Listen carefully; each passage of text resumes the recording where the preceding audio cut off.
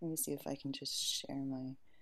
I have my I have my chat open and I see the questions that you have for us. Mm-hmm. I don't see a roadmap. You don't see a text like a picture. No. No. Um, Yeah, I see it. I'll send it again. Okay, I sent it again. Let me know if it pops up. Otherwise, I'll try to share my screen. Are you talking about the cross? Yeah, it's a cross. I can see that. I don't see a cross. Here, I'll just share my. Can you see it? Can you see it? No, I don't see it either. Sorry. I'm on a Okay. Mac. I don't know if that has anything to do with it. No, I have a Mac. It should work. All right. Well, I will share my screen and we'll try. Oh, All right. thank you. You see that? Yep, I can still see you too. Okay. All right. So this so the first half is got the gospel truth half. The second half is how we live out gospel living. So today we're finishing up the gospel truth section. And it's important to keep in mind that when we go to the next section, all the commands for living, all the, fathers, love your, or, don't exasperate your children, all the rules for marriage, all the rules for like slaves and masters, those all are derived from these gospel truths that we're learning in chapters 1 through 3. And we can't forget the truths. We can't just focus just on the gospel living, just on the rules. The gospel truth must be the foundation of gospel living and not the other way around. Our actions don't tell us what's true. Rather, truth changes our heart and leads us to change our actions. And so with that in mind, here's the roadmap. I try to take a screenshot if you can't see it, or if you can't see the file, you can take a screenshot on your computer. And here's where we're going in chapter 3. So Paul in chapters 1 and 2 has talked about the mystery of the plan to unite all things in Christ. And in uniting all things in Christ, he expands upon that theme right now in Ephesians 3 to include both things in heaven and also things on earth. Can somebody turn off their, can you guys make sure you're all muted? Because I hear some feedback and it's a little distracting. Thank you. Okay, so things in heaven include the rulers and authorities in the heavenly places, that is Satan, demons, spiritual warfare, and the like. And there, Paul's going to tell us they can't stop God's kingdom because Christ has come. Christ has died on the cross. Christ has risen from the dead. Christ has ascended. Christ has broken down the wall of hostility between Jew and Gentile. He's made Jew and Gentile a new humanity, like one humanity out of two warring people. And that's the church. And the church is to be strengthened in spirit and pursuing holiness together. And Paul is also going to talk about his own story. He's saved by grace, and he's called by grace to be a missionary to the Gentiles. And he's also sent to the Gentiles, but he's imprisoned. And the main idea, I think, that he wants to convey at the very end is the kingdom is here. It's unstoppable. It doesn't depend on the fact that Paul's in prison. It doesn't depend on Paul at all. It depends on God, and it's already here. And with that, we can be confident. With that, we don't lose hope because we have a true and unshakable hope. Okay, has everyone gotten a chance to take a screenshot of this diagram? Thumbs up if you have. Thumbs up if everything's okay.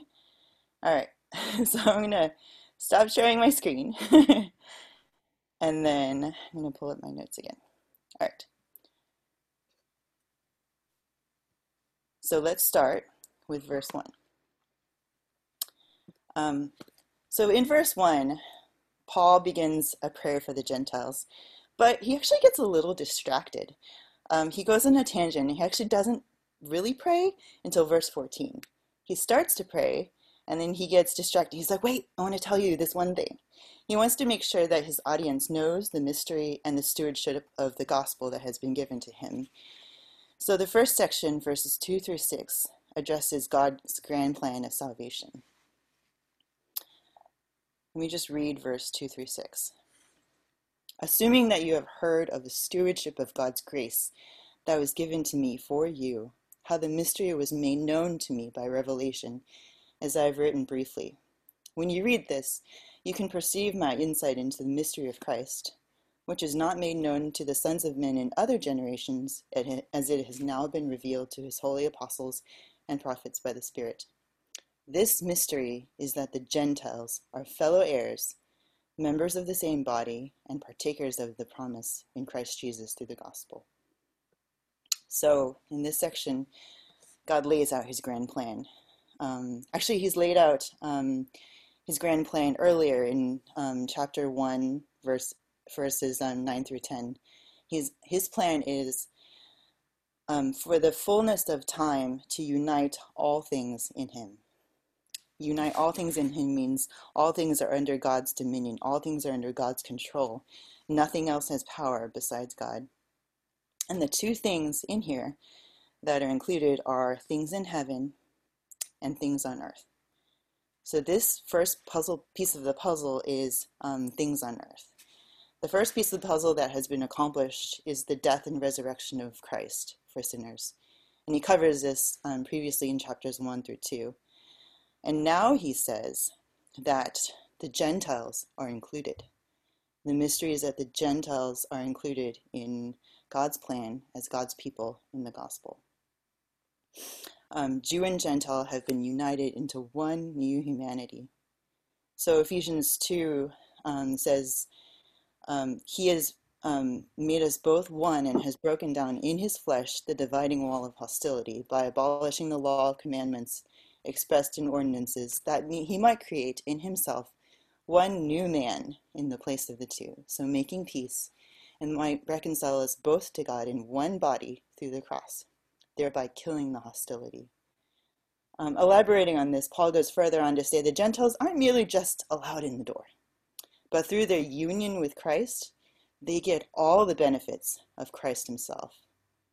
To map out Paul's logic, if Jews are united with Christ and the Gentiles are united with Christ, Jew and Gentile are united with each other necessarily.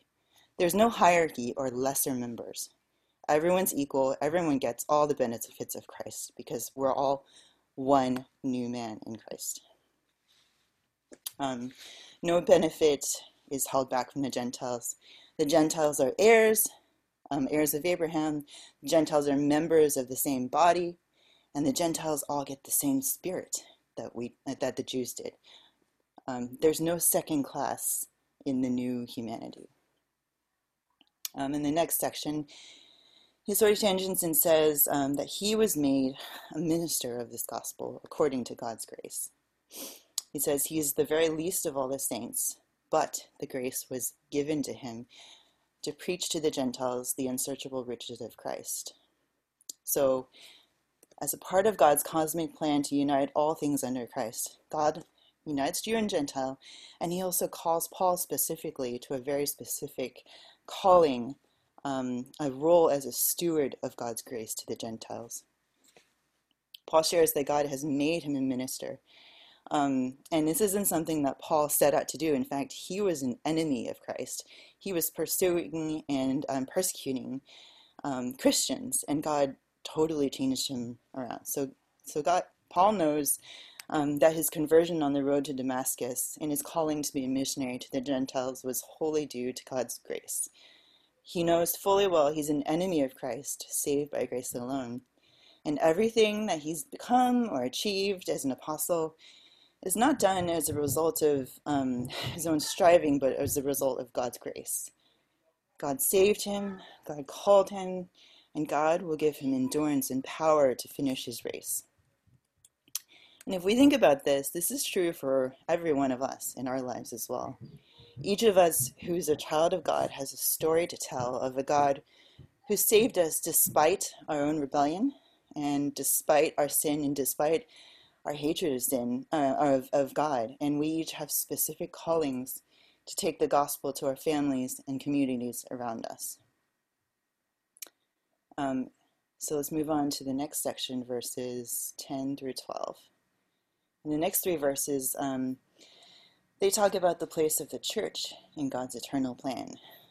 So the church has a very unique and very specific role, and so I'll read this section. So that through the church, the manifold wisdom of God might now be made known to the rulers and authorities in the heavenly places. This was according to the eternal purpose that he has realized in Christ Jesus our Lord, in whom we have boldness and access with confidence through our faith in him. So we've talked about the Gentiles, we've talked about Paul specifically, and now we're going to talk about God's church. According to Paul in verse 10, through the church and the church alone, the manifold wisdom of God might now be made known to the rulers and authorities in the heavenly places. When Paul mentions the heavenly places, he's referring to the church sending a clear message to the heavenly realms. God has won. God is victorious. His kingdom is here. Paul says that the very existence of the church testifies to Satan, testifies to demons, and everything in the fallen world, including the coronavirus, that their authority, that the coronavirus's authority, Satan's authority, demons' authority has been decisively broken once and for all. There is nothing that they can do to stop God's plan and God's kingdom. It's already established. Christ has done it. It's for sure. It's set in stone. And God's kingdom, though we can't see it, we aren't always aware of it all the time. It's growing like a mustard seed that starts small, but it's growing and will one day expand and fully grow to reach its end with everything united under Christ's feet. And we as a church, our existence is a testimony to those who are against us. You're not going to win. God is going to win. He is on the throne. The kingdom is coming, and it's unstoppable. So the very fact that God is working in someone's life, saving them, sanctifying them, bringing them into fellowship with other believers, and preparing their hearts for eternity with God should encourage our own souls in our own discouragement and trials. That the kingdom of God is a real, very real and present reality, growing, unstoppable, and one day it will be fully realized with everything under his feet. Now, the Ephesians who received Paul's letter, they were going through their own trial. Their leader had been in jail for years at that point. And although God appointed Paul to take the gospel to the Gentiles, he also told Paul that he would suffer for the sake of the gospel. So his ministry to the Gentiles led directly to his arrest and detention, and he's writing this letter from jail. And seeing this, like, the Ephesians, they probably were discouraged because, what if one of our pastors was thrown into jail and it had been years since they had seen him? It seems like this is a real setback for the gospel, a setback for Jew and Gentile unity, and a setback for Paul personally. So what would they do when their leader was in jail? But Paul reminds them, hey, the kingdom has already come. It doesn't depend on me. It doesn't depend on one person. It's already secured in Christ's victory over sin and death. And that's where our confidence should be, no matter what the trial. And that's the reason that Paul can ask the Ephesians in verse 8, do not lose hope. Is it verse 8? Verse 13. And as Pastor Tim said on Sunday, as tribulation increases, so does triumph, because we are in Christ. We are his new humanity, so we have his hope. In verse 13, Paul says, I ask you not to lose heart over what I am suffering for you, which is for your glory. So he encourages the Ephesians, again, not to be discouraged. Not only because the kingdom of God has already come, but also that he sees suffering. This is the second part of it. The suffering is a real part of his ministry to the Gentiles. So going back to verse 1, where Paul starts to pray, he says he's a prisoner of Christ. Notice he doesn't say he's a prisoner of Rome, or a prisoner of Gentiles, or a prisoner of, the world. He says he's a prisoner of Christ for the Gentiles' sake. Paul sees that being in jail is being where God has called him to be at that point in his life. And as a steward of the gospel, Paul's living out his calling faithfully, even if he is in jail. He's done everything that God has called him to do. He's gone where the Father has called him to go, and this is his calling for this season. So, two good verses that I wanted to read were 2 Timothy. Can I have somebody read 2 Timothy 2:10? And then can I have somebody else read Colossians 1:24 through 29? Just unmute yourselves, and if you have it. 2 Timothy 2:10, Colossians 1:24 through 29. 2 Timothy 2:10. Therefore I endure everything for the sake of the elect, that they also may obtain the salvation that is in Christ Jesus with eternal glory. Okay, now Colossians 1:24 through 29. Now I rejoice in my sufferings for your sake, and in my flesh I am filling up what is lacking in Christ's afflictions for the sake of his body, that is, the church, of which I became a minister according to the stewardship from God that was given to me for you, to make the word of God fully known, the mystery hidden for ages and generations, but now revealed to his saints. To them God chose to make known how great among the Gentiles are the riches of the glory of this mystery, which is Christ in you, the hope of glory. Him we proclaim, warning everyone and teaching everyone with all wisdom, that we may present everyone mature in Christ. For this I toil, struggling with all his energy, that he powerfully works within me. Thank you. Now, Colossians is a good book to read hand in hand with Ephesians because they have many of the same themes. And Colossians, I think, restates here what Paul's already said. He basically gives us a nice summary. The mystery hidden for all ages is now revealed. And now we have Christ, the hope of glory. And we can rejoice in our sufferings because we're doing this for the church. We're doing this for the sake of the elect, so they might know these riches as well. Paul sees his life as a means to an end. And his one end in his life is to bring the gospel to the Gentiles. And he's willing to do whatever it takes to live out this one calling.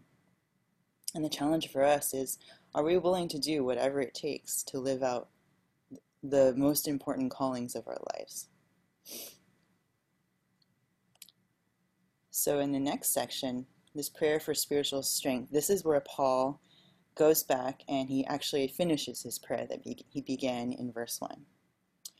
For this reason, I bow my knees before the Father, for whom every family in heaven and on earth is named, that according to the riches of his glory, he might grant you to be strengthened with power through Spirit in your inner being, so that Christ may dwell in your hearts through faith, that you, being rooted and grounded in love, may have strength to comprehend with all the saints what is the breadth and length and height and depth, and to know the love of Christ that surpasses knowledge, that you may be filled with all the fullness of God. So in this section, Paul picks up the prayer. He's just asked them not to be discouraged, and now he's going to pray for them to have power to live this out. I think Paul here realizes that struggle is a real part of the Christian life. We know all these glorious truths. We know the kingdom has come. We know we should have hope, but yet we see the brokenness of our world and we can get discouraged really quickly because the world's not as it should be. There's so many burdens that people carry around, even as Christians. So even though Paul asks the Ephesians not to be discouraged, he knows that real life is full of up and downs, and he wants to point them to the source of true strength, What is true strength in the midst of trials? So let's start at the beginning of the prayer. Verse 14, Paul begins his prayer by bowing his knees before the Father. In doing so, Paul acknowledges God as Father and Creator, the one who creates us and takes care of us, whom every family in heaven and on earth is named. He also reminds the Ephesians that during struggles, God strengthens us with power through the Holy Spirit. He's giving us strength to run the race set before us. But what does this strengthening look like? It's kind of a broad term, a vague term, so let's define this a little bit more specifically. Strengthening is not just advice just to, not give up or keep your chin up. It's not just a test of sheer willpower. We'll just keep going, keep going. Paul outlines that what happens when we're strengthened with power through the Spirit is that the Spirit deeply roots our hearts in the love of Christ. The true strengthening comes from being rooted and grounded in the infinite riches of Christ's love, and that alone. True strengthening doesn't come from ourselves, from trying harder, but from meditating on the truths of Scripture and letting the Spirit speak to our hearts. And this isn't just an academic exercise, but a spiritual transformation of your innermost being. We're being made more holy because He's being made holy, sort of asymptotically going closer and closer and closer to holy perfection until the day He calls us home, where we will be made completely new and completely holy and sinless. Looking back at the text, Paul says that true strength is two things. The first part is we are to comprehend the infinite love of Christ that surpasses knowledge, so that we may be filled with all the fullness of God. This is drinking deeply from Scripture and mining its truths. Though we can never fully mine the depths of the ocean of God's Word, we can go to the waters of God's Word and fill our cups with living water every day, nourishing our souls. When we drink deeply from the waters of Scripture, the Spirit illuminates the Word to us and works in our hearts to strengthen these truths to us, to bind these truths to our hearts, to sanctify us, and to sustain us no matter what the trial. It's the Spirit that reminds our souls that Christ died for my sin, that I am forgiven, that I am reconciled to Christ, that Satan has no power to stop God, and that the unstoppable kingdom has come, and God will fulfill His purposes in me, despite my weakness. The second part of it is doing this together with all the saints, that is, with the body of Christ. So the strengthening isn't just an individual process, but it's a communal goal for the body of Christ to pursue together. And Paul ends this section with a doxology where he gives praise to God. I'll just read it because I feel like the words speak for themselves. They're so powerful. Now to Him who is able to do far more abundantly than all we ask or think, according to the power at work within us, that's the Spirit, to Him be the glory in the church and in Christ Jesus throughout all generations, forever and ever. Amen. Paul wants us to know that the same power that raised Christ from the dead, the same power that enthroned Christ in the heavenly places, is at work within us right now to achieve infinitely more than we could ever ask or imagine. And Paul praises God for the strength given to His people through the Spirit, and affirms that God will indeed accomplish His purposes in and through His people, and we will praise Him throughout all generations forever and ever. And so that's the end of our discussion on the text. Hopefully the diagram that I give you will be helpful in sort of remembering there's a lot of little pieces, so sort of remembering all the little tangents that Paul goes on in this section. Again, remember it's the end of the truth section, and everything else after this will be, okay, how does this look in my life? How do I live this out? And if you look in the chat box, let me see. We probably have people that came in later, so I will repost the questions. There are 3 questions.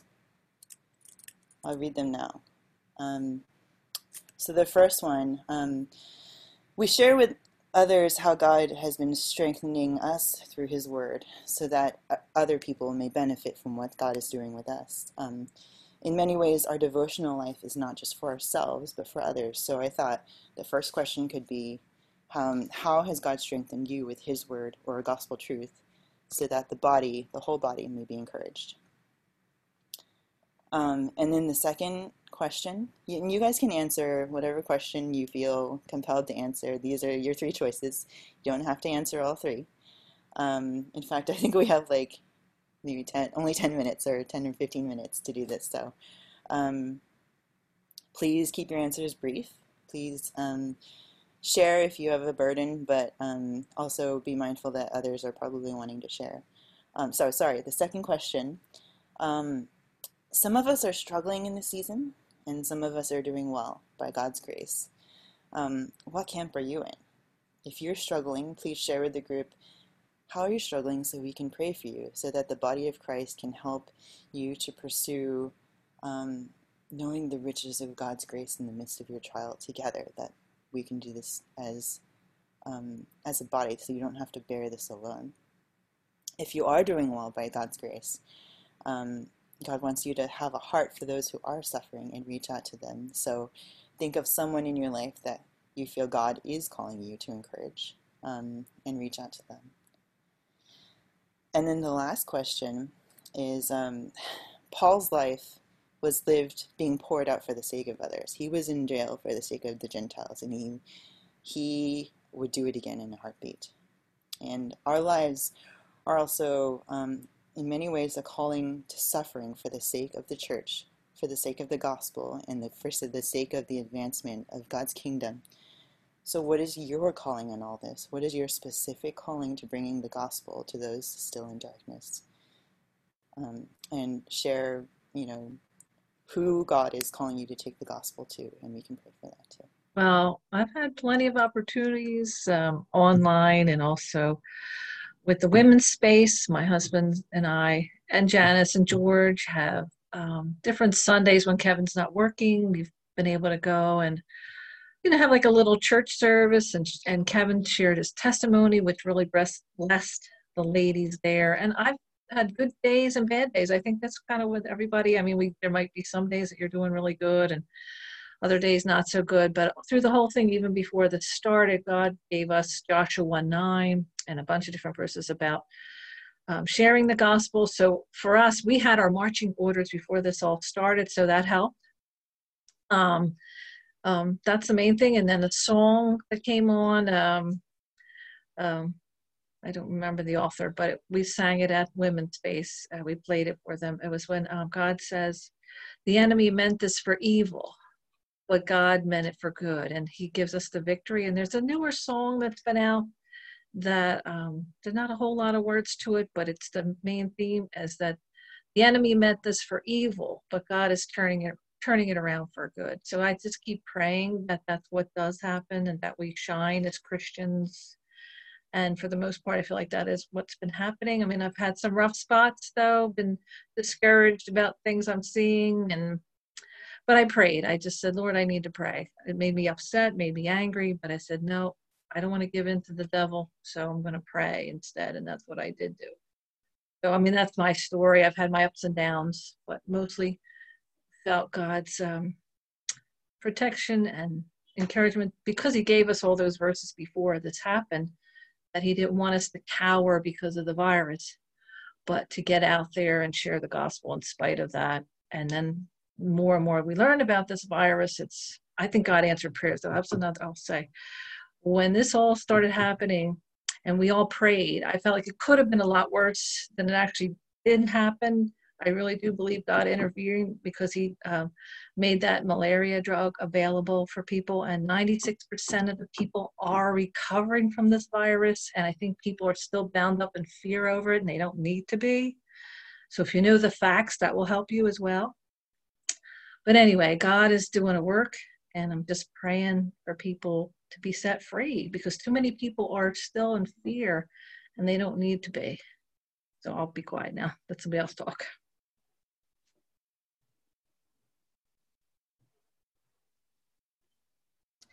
I could talk to the last question without giving too much background story just because of time. My mother is someone who God is definitely calling me to share the gospel with. I had been with my husband and I many attempts for my mom and my dad over the years. And I actually felt my dad was softer than my mom. And my dad passed away February last year. So this February was our first year anniversary of that. And I thought when that happened, my mom would get even harder and even more cynical. And it's been the opposite. Wow. Which is totally God's grace. And she has softened and she talks to me about the Bible. She realized that we gave them a ESV study Bible, and she found it and pulled it off after talking with her about it. And she's gotten into a Bible study at her church. So I want to start to, over FaceTime, just like suggest maybe to start to go through the book of John together. You know, one chapter at a time over a week, and then come together and talk about it. And so that's a prayer that God would continue to work there. I see he's working. I don't know where my dad actually was when he passed away. So I would like to be confident, you know, before that happens again. So yeah, there you go. Thanks.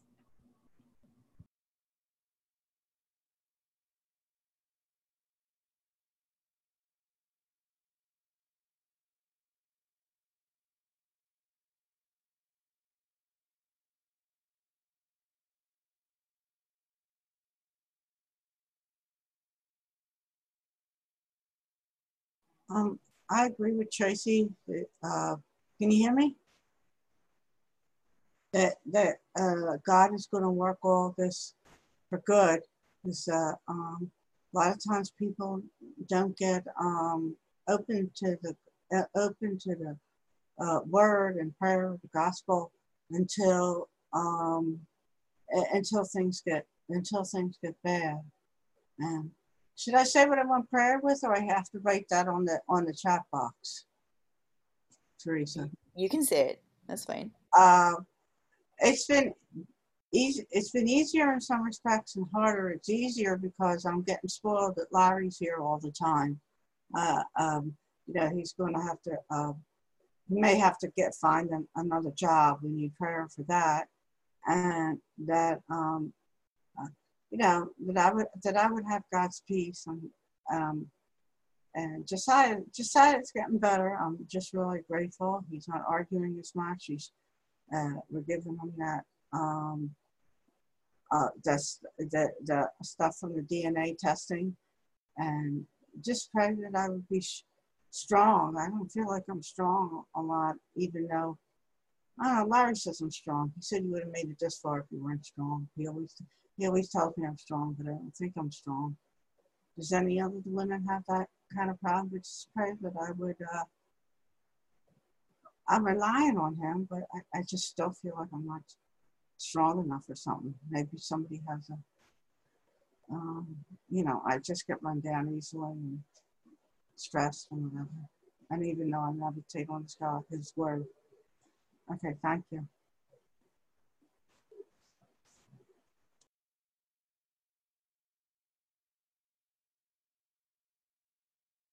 I never can get this on.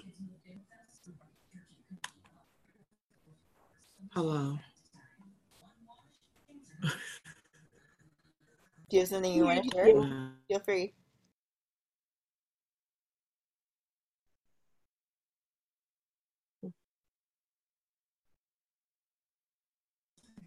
Hello.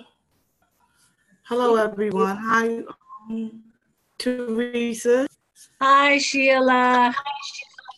Hi. I'm listening to everyone, and I'm thinking I thank God for this week because I thought about one of the scriptures when Jesus said these times come by fasting and praying. And I thank God for putting me back on my schedule of fasting, sacrificing. Even though being a diabetic, you know, it's not what you do, it's how you do it. And I just really thank God for that, along with the scripture.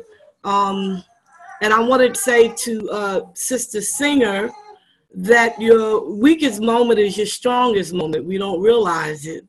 I think that's found over in Ephesians. I didn't look up, I have nothing planned. But I thank God because reading Revelations and several other scriptures, knowing that this time would come, I just thank God for the foundation from when I got saved and received God as my Savior, meaning that the older mothers taught the younger mothers. And we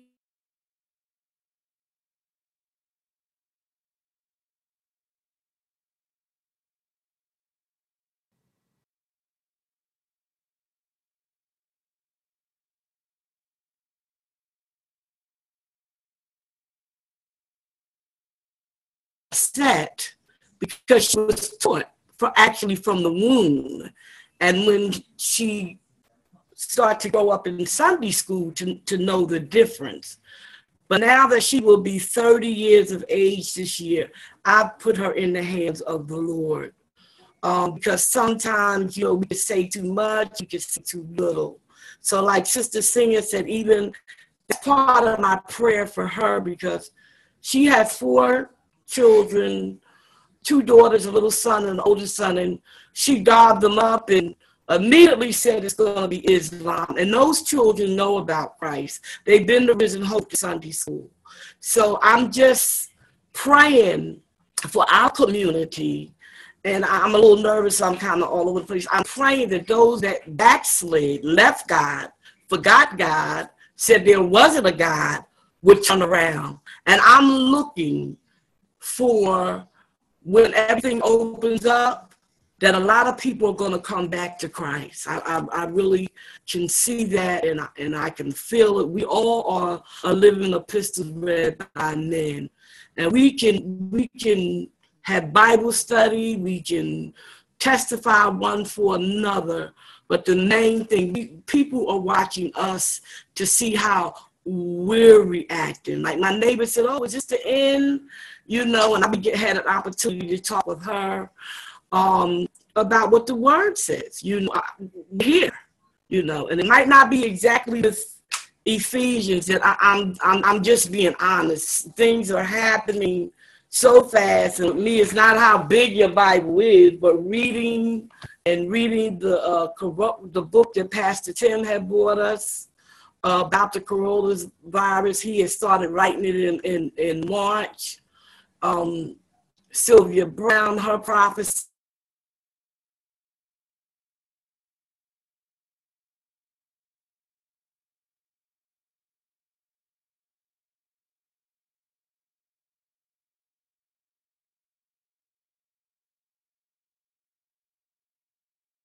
I think you've been you're became comfortable.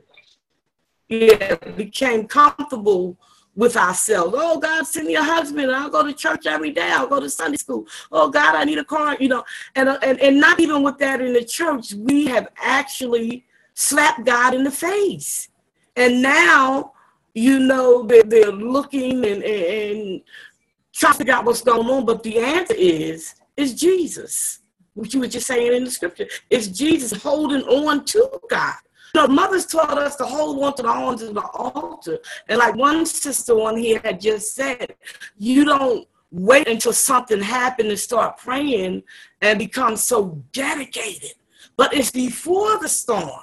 It's before things happen that we have to remember to pray. Pray for the government. Pray. And the last thing is we really need to pray, because what they're trying to do is take the currency, which is money, and just let it be plastic. And then they can have control. Money is the only thing that has "In God We Trust" on it. And I know that I'm all over the place, and I just don't have time to hear to say the things that I would love to say. But I love God. I got saved in 1968. Doesn't make me no better than you, but I was taught by the mothers how to shut in the church, how to pray and fast, and even for the unbelievers, you know, and even for the believers, because some of them, we have some doubting Thomases, but we have to pray for them. So y'all pray my strength in the Lord. Love y'all. Thanks, Sheila. I think we're going to wrap this part of the Q&A or the discussion up, and I think that Nikki's going to lead us in a song of worship now and pray to close our time. Can you guys hear me good? Thumbs up if you can hear me good. All right, so while I'm singing, I trust that you guys are praying, right? So we won't have no internet connectivity issues. But after this, after I sing this song, Gayleen, if you could be prepared to close us in prayer and remembering some of those prayer requests that went forth and however else the Lord leads you in doing that.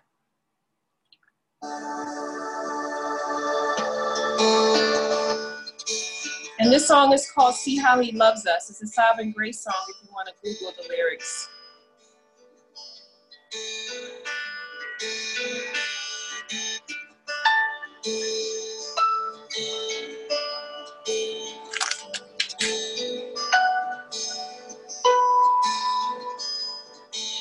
King of heaven, robed in light, sovereign of all, the angels adore him, and set his crown aside, emptied himself, leaving his glory. See how he loves us.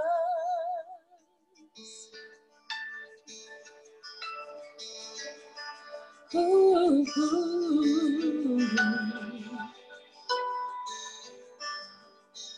Son of man, robed in flesh, bearing our grief and knowing our weakness, yet despised in our eyes, pitied and poor, living among us. See how he loves us, Jesus, only Jesus, humble and holy, Lord, we adore you, Jesus, only Jesus.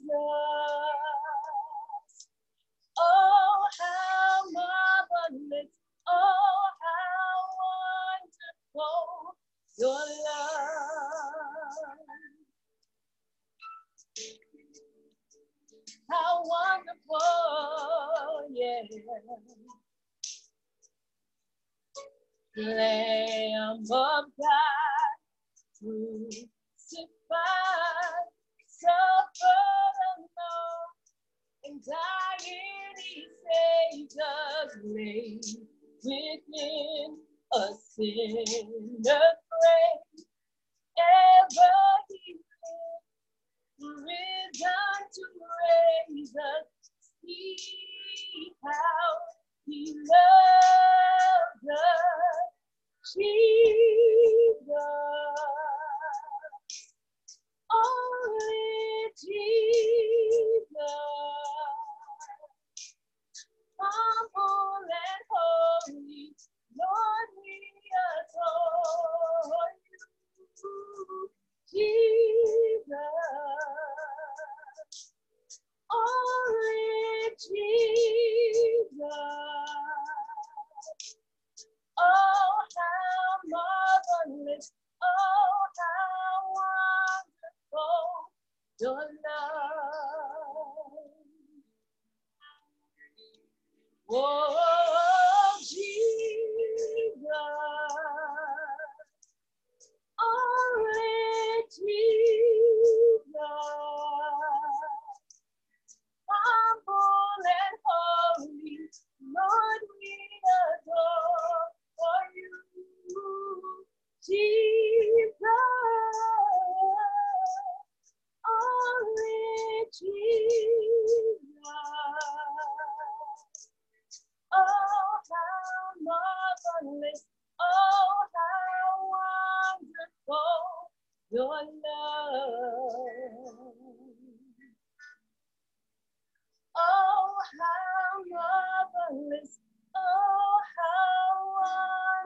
for your love.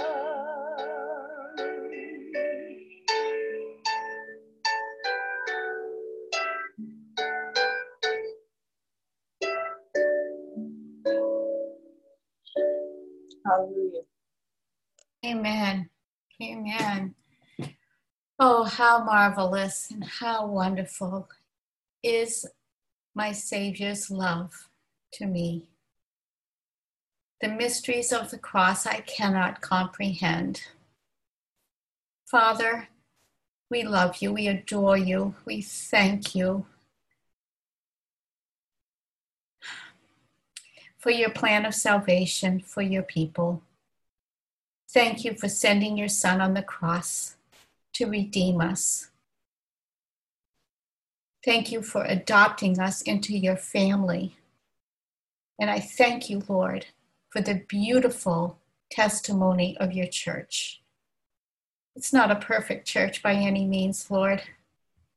But as I look at this screen tonight, and I see all these dear faces, a mosaic, really, of backgrounds and ages and stages and stories, ethnicities. Lord, this truly is a demonstration of the manifold wisdom of God, that you would bring us all together in one body under the cross, Lord, to worship, to fellowship, to bear with one another. Thank you, Father, for this beautiful group of women. And I pray, Lord, your blessing on each one. We've heard some requests tonight. We've heard requests for gospel witness, Bible study, prayer for family, for loved ones, for backsliders. We've heard testimony of weakness and need. Lord, you have heard our words. You have met with us. And so in the name of Jesus, we come boldly into the presence of the Father and say, please hear our prayer. Father, I do pray also for two categories, because tonight I have a cheerful heart, but I also have a tearful heart. So Lord, for the happy occasions, Lord, of the women in our church who are with child and soon to deliver, I want to thank you for them, and I pray your blessing upon them, especially for Melissa Shank, as she is due to deliver at any moment, Lord. I pray that you would bring forth a healthy child, a safe delivery, Lord. Strengthen Melissa and Caleb in this moment, Lord, and bless their family. And for all the women who are expecting, Lord. Father, my tearful heart, though, is crying out for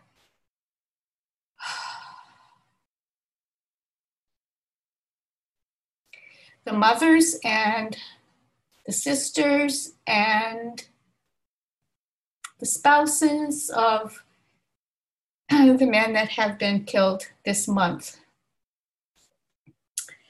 Ahmed and George, killed by the hands of police officers, to be videotaped and shown on the screen over and over and over again. I cannot imagine, Lord, what this would feel like if this was my family member. Lord, I pray that justice will be done, and I pray, Lord, that you would bring an end to this violence, to the racism that it stems from, Lord. Father, I pray that you would preserve our church at a time like this, Lord, that truly you will do above and beyond all that we could ask or think, that our church, by your grace, would shine for the gospel, that we would testify of the manifold wisdom of God in our fellowship, that people will see there is something different there, and it will be Jesus. It will not be ourselves, but it will be Jesus. But it's only by your grace and by your power that we can experience the joy of fellowship that we have experienced here tonight and on Sundays as families and community groups, Lord. I pray your blessing upon Risen Hope Church. I thank you for it. Thank you for this time, for Nikki, who has organized it, and Afrika as well for their leadership, Lord. And I just pray you'd be with us as we go now. In Jesus' name, amen. One more thing I wanted to add. If you guys missed the handout at the beginning, I put my email address in the chat. And if you missed it, give me an email and I will send it to you. Thank you so much, everyone. Yay! Hey, how's your baby? Hey, thank you, Afrika, so much for all you've done. Thank you. And thank you for Teresa for your tireless study. Thank you, Teresa. Leadership team. Thank you all so much. Thank you. You're the one who can log the meeting out because you've got all the power right now. Hi, Jay. Can't wait to see you all again in person. Hi. Hi, baby. The baby's good. Thank you for Great job, Teresa. Thank you. Yes, thank you, Teresa. Where did everybody go? Okay, they're here. We're going. Naomi, I saw you before. Where'd you go? All right. Love you all. Bye, everybody. Wish I could say hi and talk to all of you. Bye. Bye, Donna. Bye. Bye. Bye. Bye. Stephanie. Oh my. Bye. All right. Bye-bye. Bye. Bye, Stephanie. Bye. Bye. Bye. Bye, Lynn. Bye. Lisa. Bye, Donna. Bye-bye. Did a good Bye. job.